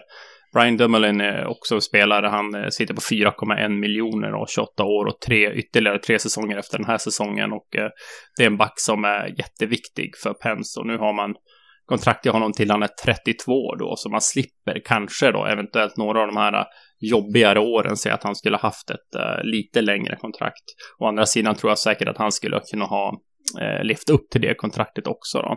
Så att det är positivt. Och sen så tycker jag också att man sitter ändå ganska bra i båten här på målvaktssidan. Man har både Matt Murray och Tristan Jarry som ska ha nya kontrakt nästa säsong, båda två, men båda är RFA, så att Penguins har båda de här målvakterna under kontroll så att säga, och där har man då liksom möjligheten att kunna välja hur man vill göra, om man vill skriva kontrakt med båda eller kanske ett brokontrakt eller ett längre kontrakt med någon och sådär. Så där har man handlingsutrymme, och det gillar jag väldigt mycket. Har du någonting på minussidan som du ändå ser och vill lyfta fram? Ja, det har jag. Den ständiga käpphästen här, Jack Johnson är ju en spelare som inte har levt upp till sitt kontrakt, tycker jag. Det har vi varit inne på tidigare. Han har ytterligare 3 säsonger kvar efter det här året, och han är 33 år till ett kontrakt på 3,25, och det är väl inget så här jättedyrt kontrakt på så vis, men han känns som att jag har svårt att se att han kommer att studsa tillbaka och börja leverera på en högre nivå som han har gjort tidigare under sin karriär. Ja, jag håller med dig där. Jack Johnson, problemet där kanske inte är hans capita, utan problemet där är att han gör mer skada än nytta när han är på isen så att säga. Han borde inte platsa i Pittsburgh Penguins eller kanske något NHL-lag längre, tyvärr. Hur går dina tankar, David, kring kontraktssituationen här i Pittsburgh? Jo, men som Olof var inne på så finns det flera bra kontrakt. Jack Guentzel är ju ett riktigt bra kontrakt. Där har man ju en 40-målsskytt som det känns, om han kan få vara skadefri framåt. Så det känns ju väldigt bra att ha honom uppbunden under hans liksom prime-år också, som jag tror att han har ett gäng framför sig ändå framåt. Så att det känns jättebra. Brian Rust hade ju också någon form av karriärsäsong här, och han sitter ju också på ett kontrakt i ett par år till 3,5 miljoner. Han är 27 år, så att också funkat väldigt bra tillsammans med Evgeni Malkin, så att kan också se väldigt bra ut framåt här. Sen på minuskontot, förutom Jack Johnson, så det känns smärta lite att säga det, men Patrik Hörnqvists kontrakt som han skrev för något år sedan kändes ju väldigt långt tyckte jag och ganska högt. Det känns som att han fick ju betalt såklart för lite för lång och trogen tjänst och för allt han har gjort under Stanley Cup-vinster och sådär. Men 5,3 miljoner till 2023 när han är 33 år är han ju redan nu och haft ganska stora skadeproblem. Och det hade han redan när det här kontraktet skrevs. Tyckte jag kändes redan då ganska långt och högt och den synen har inte förändrats från mig här utan nej, det kontraktet ser väl lite sådär ut även om Hörnqvist i sina bästa stunder när han är skadefri fortfarande är väldigt bra. Men kontraktet känns inte jättebra där, tycker jag. Nej, jag håller med. Jag ser också Hörnqvist kanske som tillsammans med Jack Johnson som de stora problemen. Evgeni Malkin har en hög cap hit här i 2 säsonger till. 9,5 miljoner, men han är ju en av ligans bättre centrar så det är inga konstigheter egentligen. Sidney Crosby har ju 5 år kvar på sitt 8,7 vilket jag ju ser som ett riktigt bra kontrakt trots allt. Även fast han ju kommer att vara i övre 30-årsåldern när kontraktet löper ut. Men 8,7 miljoner för Sidney Crosby, det är ju ingenting att gnälla över. Ingen har nämnt Jason Zucker här, men jag tycker att 5,5 miljoner för honom i 3 år till, det är också någonting som jag skulle vilja rita in på plussidan faktiskt. Hur tänker du på det kontraktet, Olof? Nej, men jag håller med. Om man tänker på vart det här laget befinner sig så tycker jag att det här kontraktet är fullt logiskt för Penguins och men jag tycker att det är ett bra kontrakt också och det ska bli intressant att se vad han kan fortsätta göra i Penguins där han sannolikt kommer att få lite mera kanske offensiv roll än vad han har fått i Minnesota, lite grann i alla fall. Sen tycker jag att gällande Hörnqvist-kontraktet är visst, han är 33 och han kommer att vara gammal, han är skadedrabbad och så vidare, men han är också en av NHLs bästa spelare framför mål. Alltså jag tror han är också en spelare som är väldigt viktig för identiteten i Penguins. Vi har ju alla sett hans fighter face det där och liksom ger ju järnet och ger sig in i de här tuffa liksom situationerna framför mål och inte rädd att sticka in näsan där det bränner. Så att jag tror att han är en ganska viktig spelare för Penguins ändå, så att jag är nog inte jättenegativ till det kontraktet ändå, även om absolut ålder, skador, det kan bli lite jobbigt i slutet där, men hade han legat på en ännu högre cap hit hade jag nog kunnat vara lite mer negativ, men jag tycker att det kontraktet är okej ändå faktiskt. Ja. Vi gör lite gissningsleka här då. Om jag börjar med att fråga dig, David. Tror du att Justin Schultz som har ett utgående kontrakt här kommer att spela i Pittsburgh även fortsättningsvis? Och i så fall, vad pratar vi ungefär för kontraktslängd och cap hit på honom i så fall? Ja, jag tror ändå att det är en spelare som Pittsburgh vill behålla. Han har ju varit ganska mycket upp och ner under sin NHL-karriär. I sina bästa stunder när han har liksom fått en stor powerplay-roll, när Chris Letang har varit borta, har han haft väldigt höga poängantal och point pace, inte minst under de perioderna. Så att han har ju en hög nivå i sitt spel. Sen kanske han inte riktigt har fått ut det alltid under sin NHL-karriär. Så att lite så här upp och ner spelare fortfarande. Men som sagt, sina bästa stunder är väldigt bra. Så jag tror att man vill behålla honom. Men med tanke på att han som sagt är lite upp och ner, så vad kan han tänkas få? Och vad vill han ha? Men 4-5 miljoner någonstans där ser jag väl. Det är klart han vill säkert ha ett längre kontrakt nu. Så säg kan man få honom på den capiten under 5-6 år, så tycker jag att det skulle vara väldigt relevant för Penguins att försöka få till. Jag tror han hade ju 5,5 miljoner innan här. Jag tror inte att Justin Schultz är ute efter att sänka sin capita i alla fall. Olof, jag vet att det här är en spelare som du gillar ganska mycket. Vad tror du om hans situation framöver? Jag har faktiskt väldigt svårt att se att Pittsburgh skriver nytt kontrakt med honom. Skadehistoriken lite grann sådär. Han är också 29 år. Han är i en situation där jag tror att han vill ha ett sista långkontrakt, om man ska säga. Och jag tycker inte att det är logiskt för Penguins att skriva ett längre kontrakt med Justin Schultz faktiskt till en högre cap hit. Så att jag har faktiskt väldigt svårt att se att han blir kvar i Penguins om man inte hittar någon liksom kortare typ av kontrakt som är lite billigare. Nu har man också visat att man investerar i Marcus Pettersson och man har även Brian Dumoulin och så vidare. Så att jag tror inte att vi kommer få se Justin Schultz i Penguins nästa år. Jag är nog inne lite grann på din linje där faktiskt, Olof, och det känns ju som att med det kontraktsupplägget som man gjorde med Marcus Pettersson, som vi har varit inne på flera gånger tidigare här, att man skrev ett lågt ettårskontrakt för att sen gå upp i cap hit. Det känns inte som att det måste vara en slump att han fick en högre cap hit samtidigt som Justin Schultz kontrakt löpte ut här efter den här säsongen, så det är väl inte riktigt samma typ av spelare, de här två backarna såklart, men det känns som att Penguins tänker att Marcus Pettersson liksom ska fylla hans minuter eller hans roll lite grann åtminstone framöver. Så, men jag håller med dig, David, också om att jag tror att Pittsburgh gärna skulle vilja ha kvar honom, men en capita på runt 4-5 miljoner, jag har svårt att se att det är det Justin Schultz är ute efter den här skedet av sin karriär som han ändå befinner sig. Men man vet aldrig.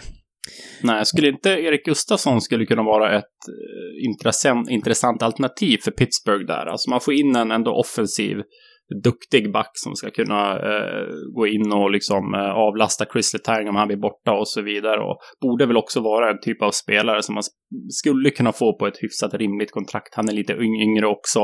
Man kanske också kan tänka sig att det är en spelare som vill gå till Penguins för att ha chansen att vinna Stanley Cup. Mm.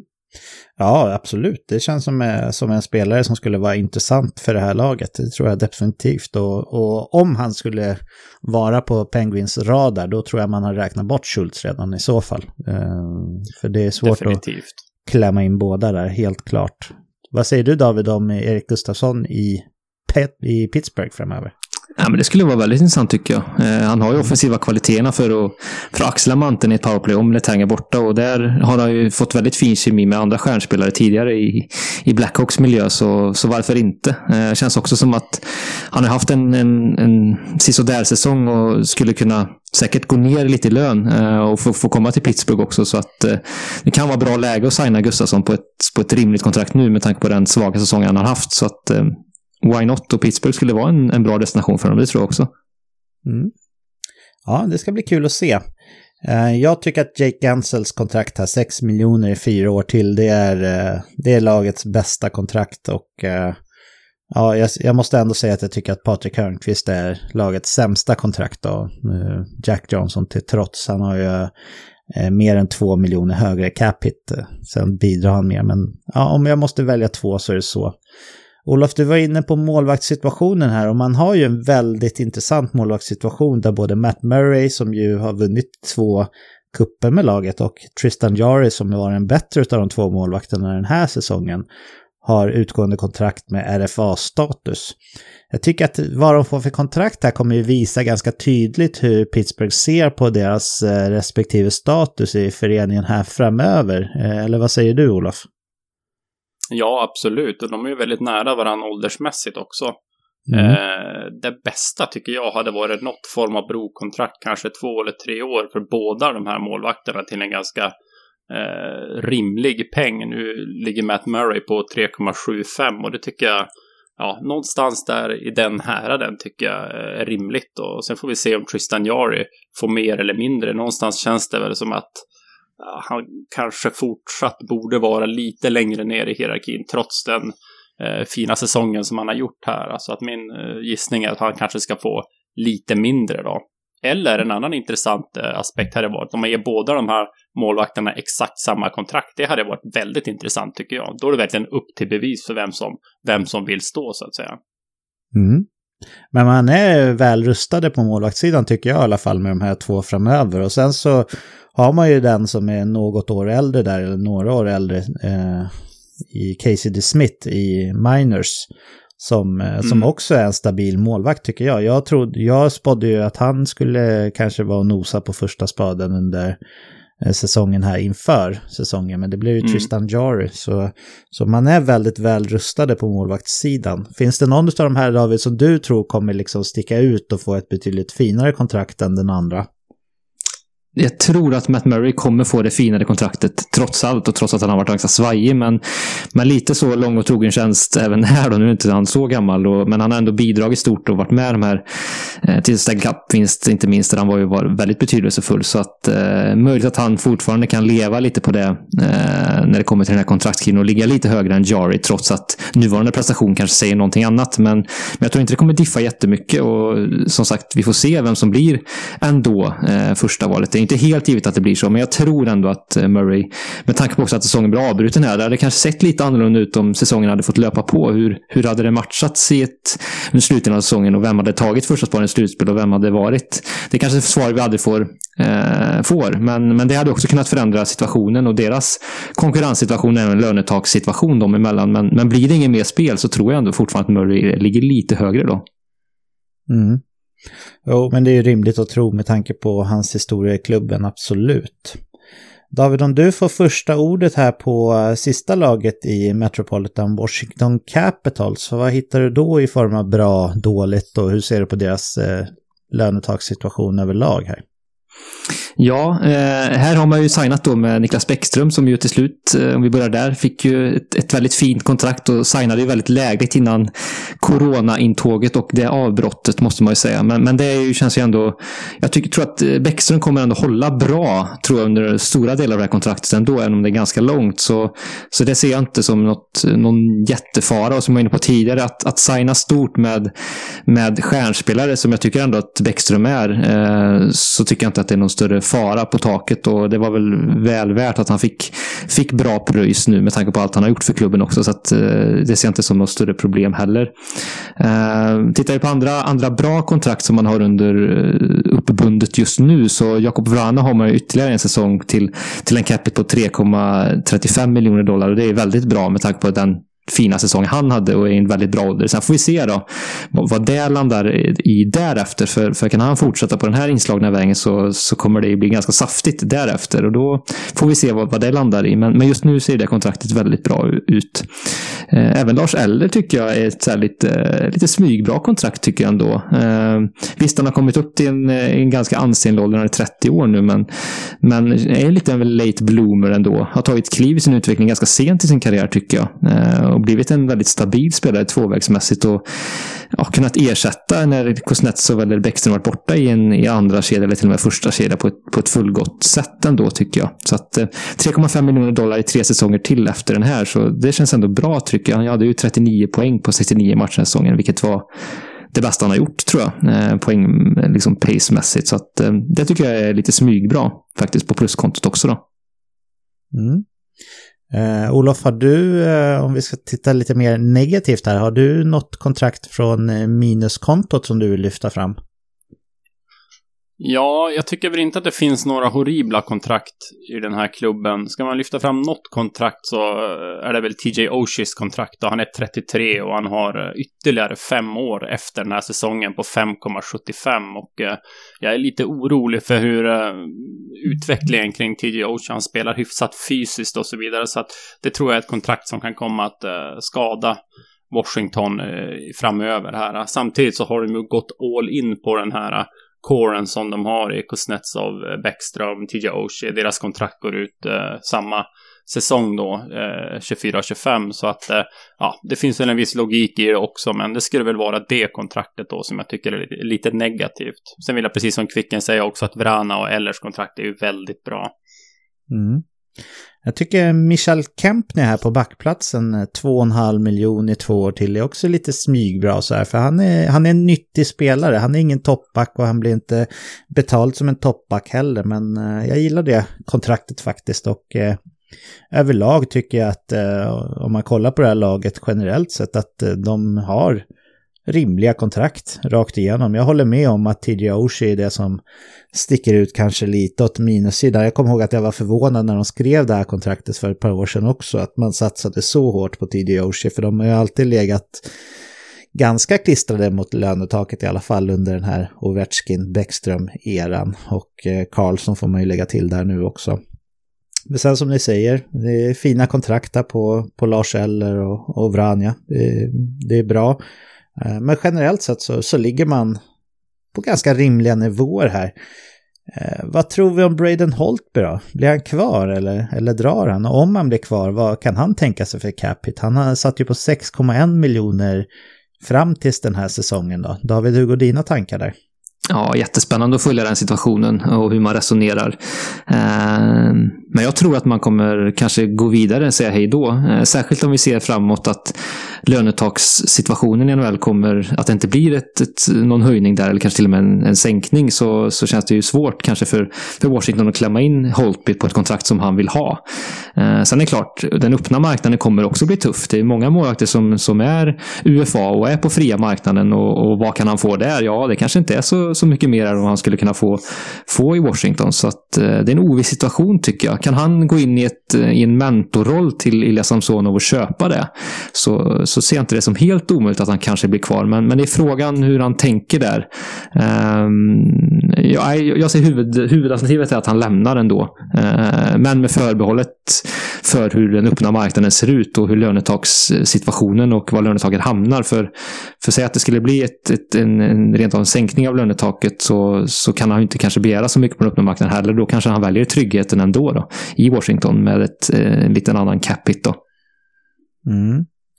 Han har ju nog fortfarande, tror jag, ett väldigt högt anseende i ligan. Vad tror du, Olof? Tror du att han nöjer sig med ett litet lägre kontrakt än vad han har haft hittills, eller tror du han är ute efter att skriva sitt stora kontrakt nu?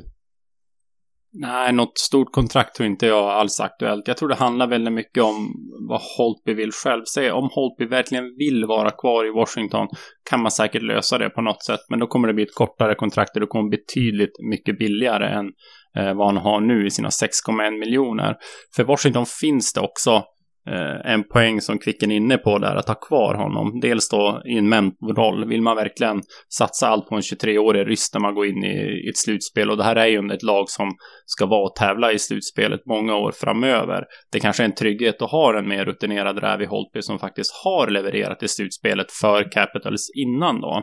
Så att där finns det liksom en trygghetsfaktor som skulle kunna spela in för att han blir kvar också. Men om man blir det så tror jag att det kommer att bli ett ganska billigt kontrakt. Och jag är också tveksam till att han kommer att få ett stort kontrakt hos en annan klubb i många år med en hög cap hit. Så att, men trots detta så tror jag väl ändå kanske att det pekar åt, det är väl 60-40 att han lämnar, skulle jag säga då. Mm. Ja, jag tror det också. Jag känner inte Braden Holtby såklart, men det känns som att han är en man som har ganska mycket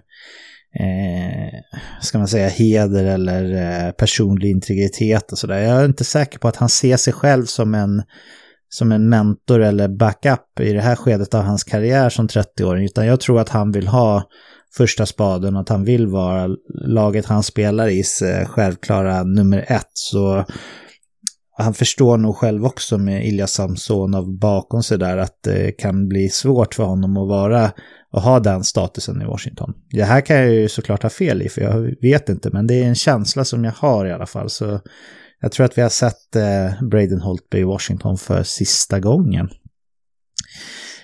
Vi har ju inga fler lag i Metropolitan här att gå igenom. Ska vi försöka ge oss på ett försök här och utse divisionens bästa respektive sämsta kontrakt överlag?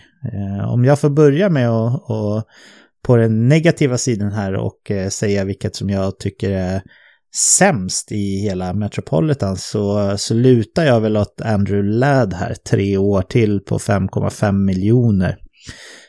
Vad säger du, Olof? Är det något annat som du vill lyfta fram som Metropolitans absolut sämsta kontrakt? Ja, men det finns ju några att välja mellan, men jag kan skriva under på Ladds kontrakt där faktiskt. Ja. Vad säger du, David? Anders Lee, 6 år kvar, 7 miljoner. Är han och krigar, eller håller du med om Ladd? Han nafsar där. Hela Islanders är ju en katastrof som vi var inne på. Faktiskt så är det ju. Det är ju inget stick under stol med att så är det ju faktiskt. Men utöver dem så Corey Schneider är ju såklart ganska tungt. Ja, eller väldigt Schneider tungt. Också såklart. Det är väl där också pockar på. Mm. Snor han första platsen framför Ladd, tycker du? Nej, Ladd går före mig, men det är med fotofinish. Ja, vad säger du, Olof? Ja, men jag ändrar mig nog. Jag vill inte vara medlöpare här, så jag säger Schneider ett sämre kontrakt. Ja. Jo, alltså det är ju ett sämre kontrakt för han kan ju inte ens spela, har han visat, för att leva upp för sitt kontrakt överhuvudtaget. Han får inte ens chansen.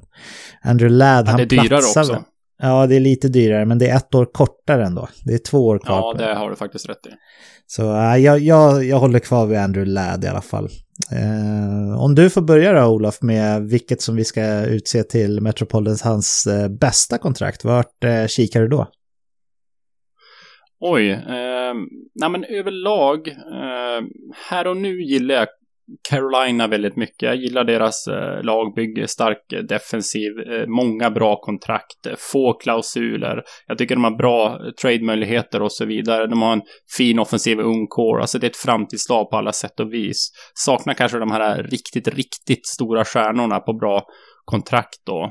Sen vill jag också nämna Rangers såklart. Alltså det är ett lag som har en liten speedbump framför sig här, kanske 1 eller 2 år framöver då. Men när man väl har tagit sig över det så ser det också väldigt bra ut för Rangers då. Så att det är väl de 2 lag som jag vill lyfta fram. Sen tycker jag också att Philadelphia har ett ganska bra läge då. Men jag tycker nog ändå att Rangers och Carolina har det är lite mer intressant för mig. Mm. Jag gillar den taken, men jag vill ha ett namn, Olof. Jag vill ha Metropolitans bästa kontrakt här. Ja, men då säger jag Sean Couturier i så fall. Där har vi 2 år kvar bara. Det finns de som har lite längre. Vad säger du, David? Håller du med om Couturier som divisionens bästa kontrakt, eller har du något annat namn som du är sugen på? Couturier är jättebra. Mika Zibanejad's kontrakt är också superbra, men det är också lite, alltså det är också till 2022, så det är inte så långt. Så att, men just nu är ju de 2 kontrakten kanske som sticker ut väldigt bra sett till vilken capita och hur de levererar.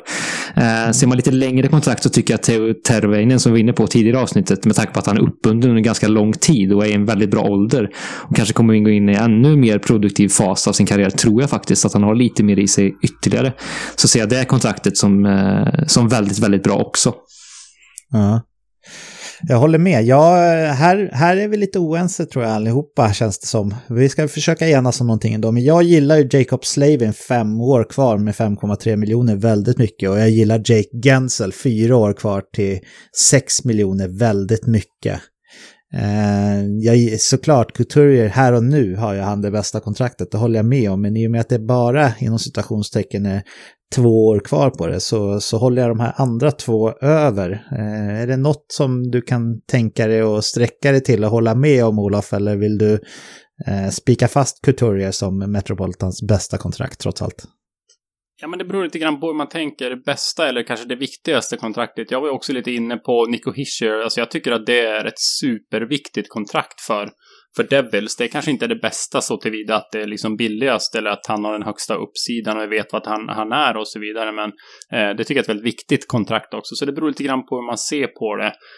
Couturiers kontrakt är jättebra i och med att jag tror att Philadelphia kommer att kunna tävla om Stanley Cup 2 år framöver här till ett väldigt billigt kontrakt på Couturier. Zibanejad också intressant. Slavin tycker jag väl kanske det är ett jättebra kontrakt, men jag tycker ändå inte att det är det bästa kontraktet i divisionen. Det tycker jag inte. Då väljer jag nog hellre mellan Zibanejad och Couturier. Och Zibanejad har lite längre, absolut. Så att jag kan tänka mig att byta till det kontraktet om det är så.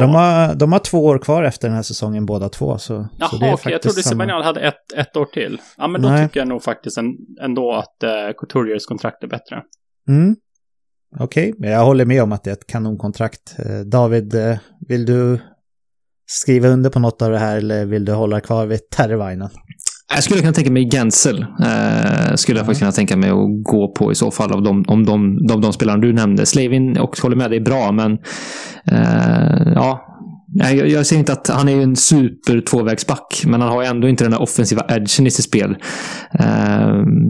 Trots allt, även om han är otroligt nyttig för sitt lag och en jättebra back, så det är väl möjligtvis det man möjligen kan sakna hos honom, men det är ett superkontrakt. Men Gensel är väl det jag möjligen skulle kunna byta till med tanke på längden, och det här pratar vi ändå om en 40-målsskytt, så att ha honom, det känns som att han kommer kunna vara det under ett gäng år framöver, så att det lockar mig faktiskt lite när du lyfter fram det.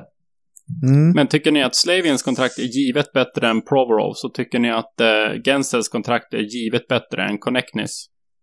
Jag tycker att Guentzel's kontrakt är givet bättre än Konecnys med tanke på att han är en bevisad toppmålskytt i ligan under en längre tid. Och sen, jag ser inte omöjligt som med honom som är 50-målskytt. Jag ser inte riktigt Konecny har den superuppsidan här. Men det är klart att 5 år och 5,5 miljoner är ett riktigt bra kontrakt för honom. Och jag tror att han kan vara en point per game-spelare. Mer eller mindre under alla de här 5 åren.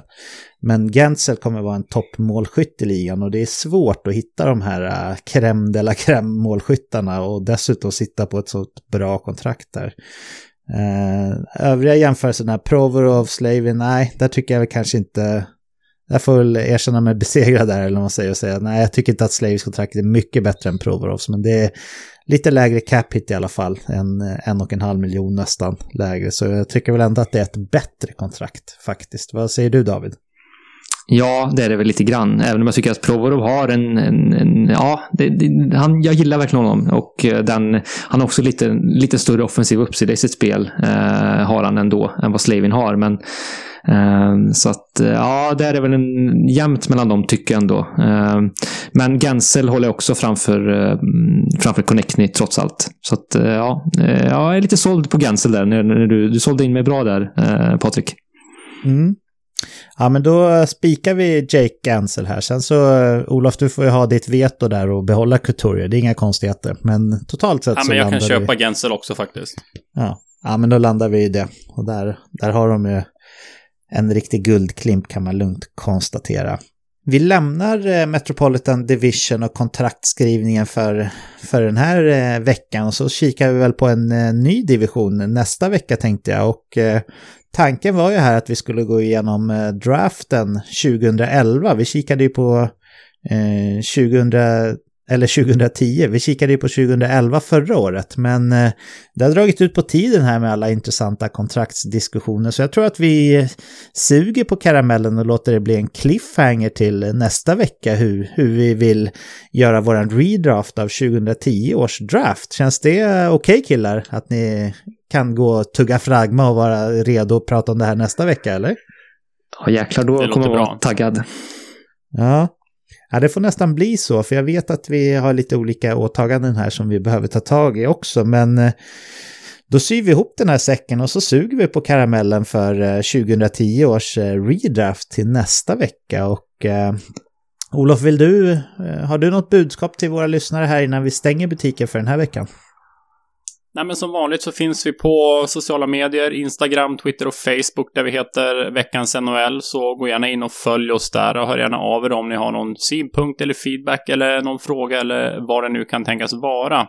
Sen får ni också gärna stödja Veckans NHL via Patreon med en valfri summa som man kan skänka då varje månad. Och det gör man då på patreon.com/veckansNHL. Ja, men fint. Tack killar för den här veckan. Det var ett sant nöje att prata kontrakt i Metropolitan med er, helt klart. Och vi kikar väl på en annan division nästa vecka och försöker hinna med våran redraft här av 2010 då också. Men i och med det här, då finns det bara en sak kvar att säga för den här veckan, och det är hej då! Hej hej! Hej då!